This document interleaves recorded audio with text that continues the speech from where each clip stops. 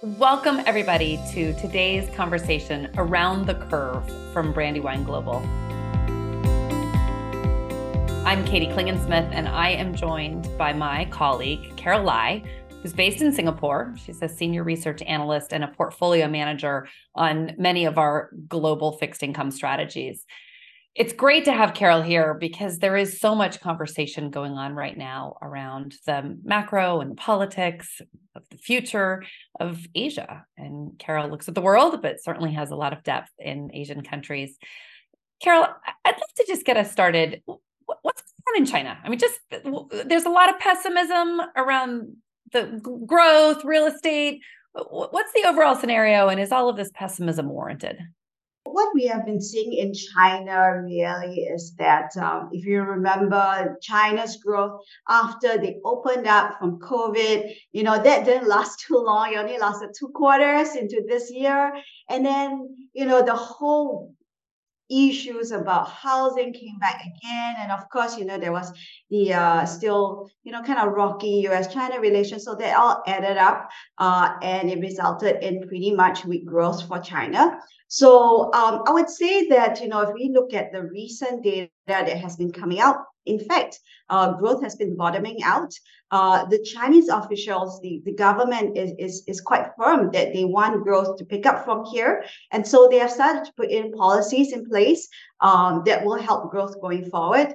For example, one of the latest policies that they have come and potential policies that they are thinking of coming up with is what they call the PSL policy. And it is effectively, some would call it like a Chinese QE per se, where they are going to start pumping money into the property sector, perhaps more in terms of renovating certain shanty towns, urban villages. So they did that program in 2015 and it worked pretty well. It really helped growth to pick up. Now, this time around is a little bit different. We don't expect them to put in as much to be frank. And also, shanty towns have already been renovated. So they have to find new projects essentially to work on. But I think the main message is really that the Chinese government gets it.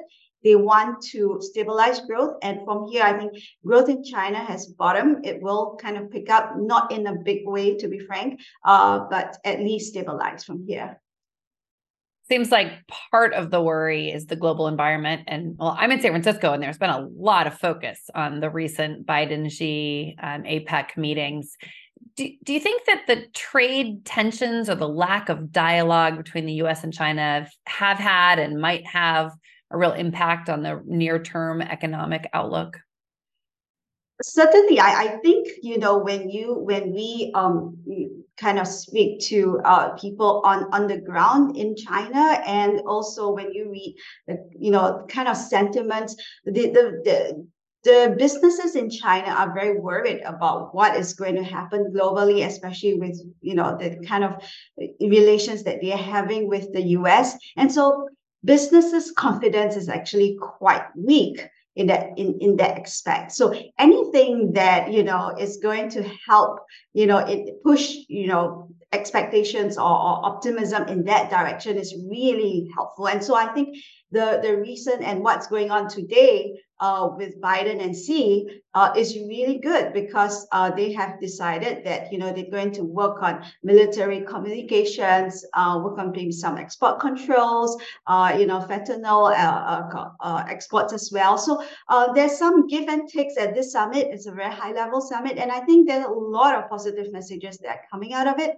It's really going to be quite helpful for both countries and especially for China. It seems it's coming from a rather low set of expectations, so that there's really the potential for improvement. Well, let's think about the rest of Asia. Historically, Brandywine Global has had a lot of orientation towards investment opportunities in Asia, but it doesn't seem to really be a focus of ours right now. Why not? Right. I would say emerging Asian countries this time around are still, in relatively good shape. If you think about growth and inflation, well, the issue with Asian countries is just that they never quite hiked monetary policy as much as other countries. For example, in Latin America, and if you remember our Brandywine process, and our environment or sphere of investment, we look across a lot of different emerging markets. And when we compare them, EM Asia valuations are just much tighter as compared to Latin America, even for CEMEA. Nominal yields are also way below the US. So the carry story is not really there. I mean, carry meaning nominal yield story is not really there for Asia. And so we prefer to be more in Latin America, where we are compensated more for the risk rather than be in Asia, where yields are much lower. So that's a big answer. The valuations are not extremely attractive and that the carry is not as high as some other regions. But in spite of that, are there certain growth stories or certain individual countries that you're really watching? Yeah, I think there are potentially just two or three here. The first one is really India, because India's bond market, has been very, in terms of its exposure to foreigners, has been very small. So recently, if anyone has been following the fixed income markets quite closely in Asia, India will be included in the GDIEM indices. So going forward, there's going to be much more flows that's going to come into India. It works well for India. India's fundamental story is quite good as well. If you look at a couple of the metrics, for example, their reserves to exports, their reserves are still at very high levels. So I would say that India is a pretty good story, and that's potentially where money can flow into for fixed income. Now, the other story that we are putting a lot of focus as well on is on Japan, obviously, because the BOJ is likely to move ahead to normalize their rates a bit more quicker than thought. So because of the sustained inflation and weak exchange rates, and we have talked about this a couple of times, but we are very focused on looking at Japanese yields and shorting, in fact, more Japanese yields if we can from here. I definitely want to get back to the currency conversation, but before we do that, talk to me about what the big macro trends are. I mean, coming out of COVID, there are very different paths for different countries.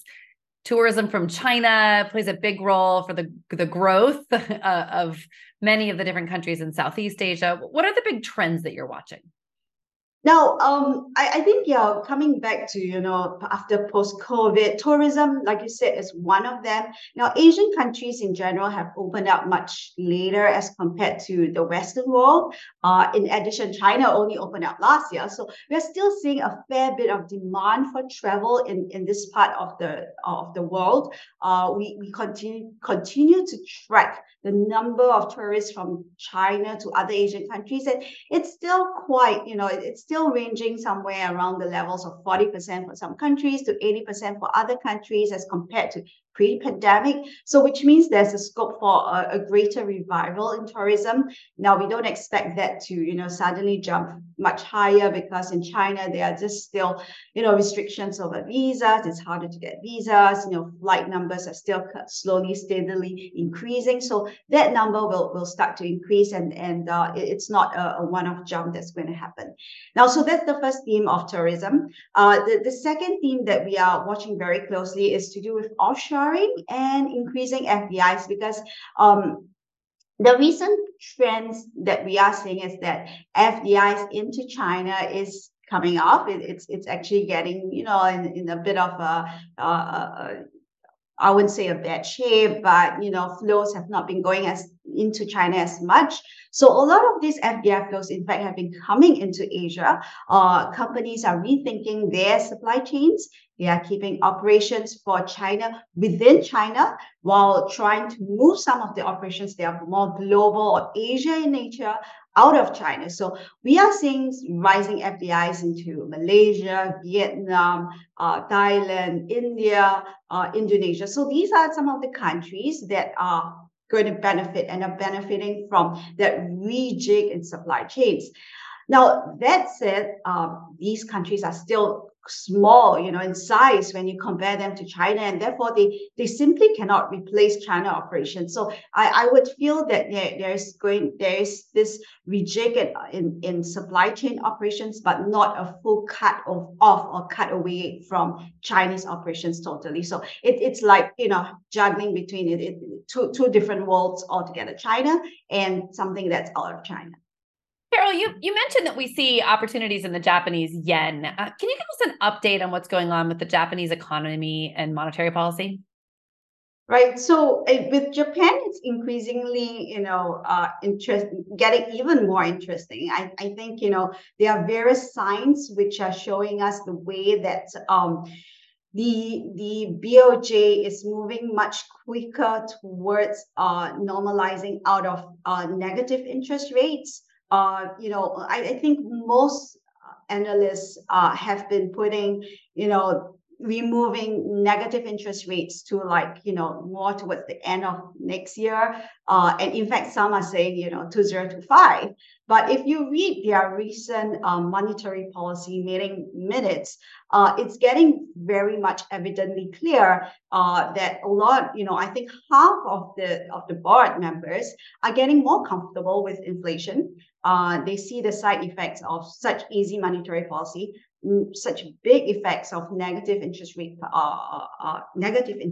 So what they are starting to swing towards is actually to start removing not just the entire removal of YCC or yield curve control, but also to start thinking about removing negative interest rate policy. So, and if that does happen, that is definitely, I would say, the biggest regime change, because you basically had Japan has been in that negative interest rate policy since I think it was 2015. So that's like a cool 7 years, that they have been embedded there. And once that moves, it's not just the interest rate that will move, but also the currency. It will really start to move a couple of things. And I really see the signs that they are going to start quickening that pace going forward. I mean, if you look at the yen and where it is now, it's at 151, right? And it's just generating a lot of imported inflation for them. So they eventually will have to do something. And I think we're getting,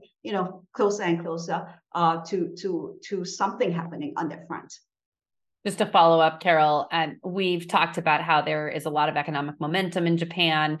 You just noted that the Bank of Japan is moving more quickly than even we anticipated. Why is the yen weaker and weaker? The main thing is really to do with the US side, where our rates have just been at a higher level compared to Japan. And it's just not helping the yen. But like I said, going forward, what is really needed to move the yen are just two things, right? Basically, it will just be US policy, interest rate policy. And if Japan starts to really move out of their negative interest rate policy, and thereby reinforcing some expectations of higher interest rates going forward in Japan. And of course, if we continue to see growth picking up more strongly for Japan, that will really help the yen going forward. Unfortunately, this year has not been a year for the yen. Perhaps it might be next year. You highlighted that there could be opportunities in the currency front in Japan, but that generally speaking, Asian bonds are less attractive right now. What are the other big trends driving Asian currency markets? Basically, just, currencies are just really about interest rate differentials and growth differentials. So interest rate differentials this year have just been more about the US and the latest, CPI print out of the US, obviously, in addition to higher unemployment rate, simply, is starting to point us in the direction that Fed hikes are at peak. So there is a case for a weaker US dollar going forward from here. On growth differentials, now China's growth has been, we talked about earlier, it has been disappointing over the past 2 quarters, but with the fiscal stimulus and potential inventory restocking, there is the evidence that points to some stabilization from here. So that helps to really put a bottom into some of the weak, into weak rest of the world currencies. Now, within Asia, because currencies are again lower yielding, we are much more focused on a selected few currencies. So Australian dollar is one which has typically benefits from China's stabilization. It has also decoupled from yield differential. So that's one of the currencies that we find attractive. The other two currencies that are attractive and really speaks to what we are talking about in terms of the macro theme of rejigging of FDIs is really the Malaysian dollar and Korean won. These are currencies that have value. It benefits from China's stabilization.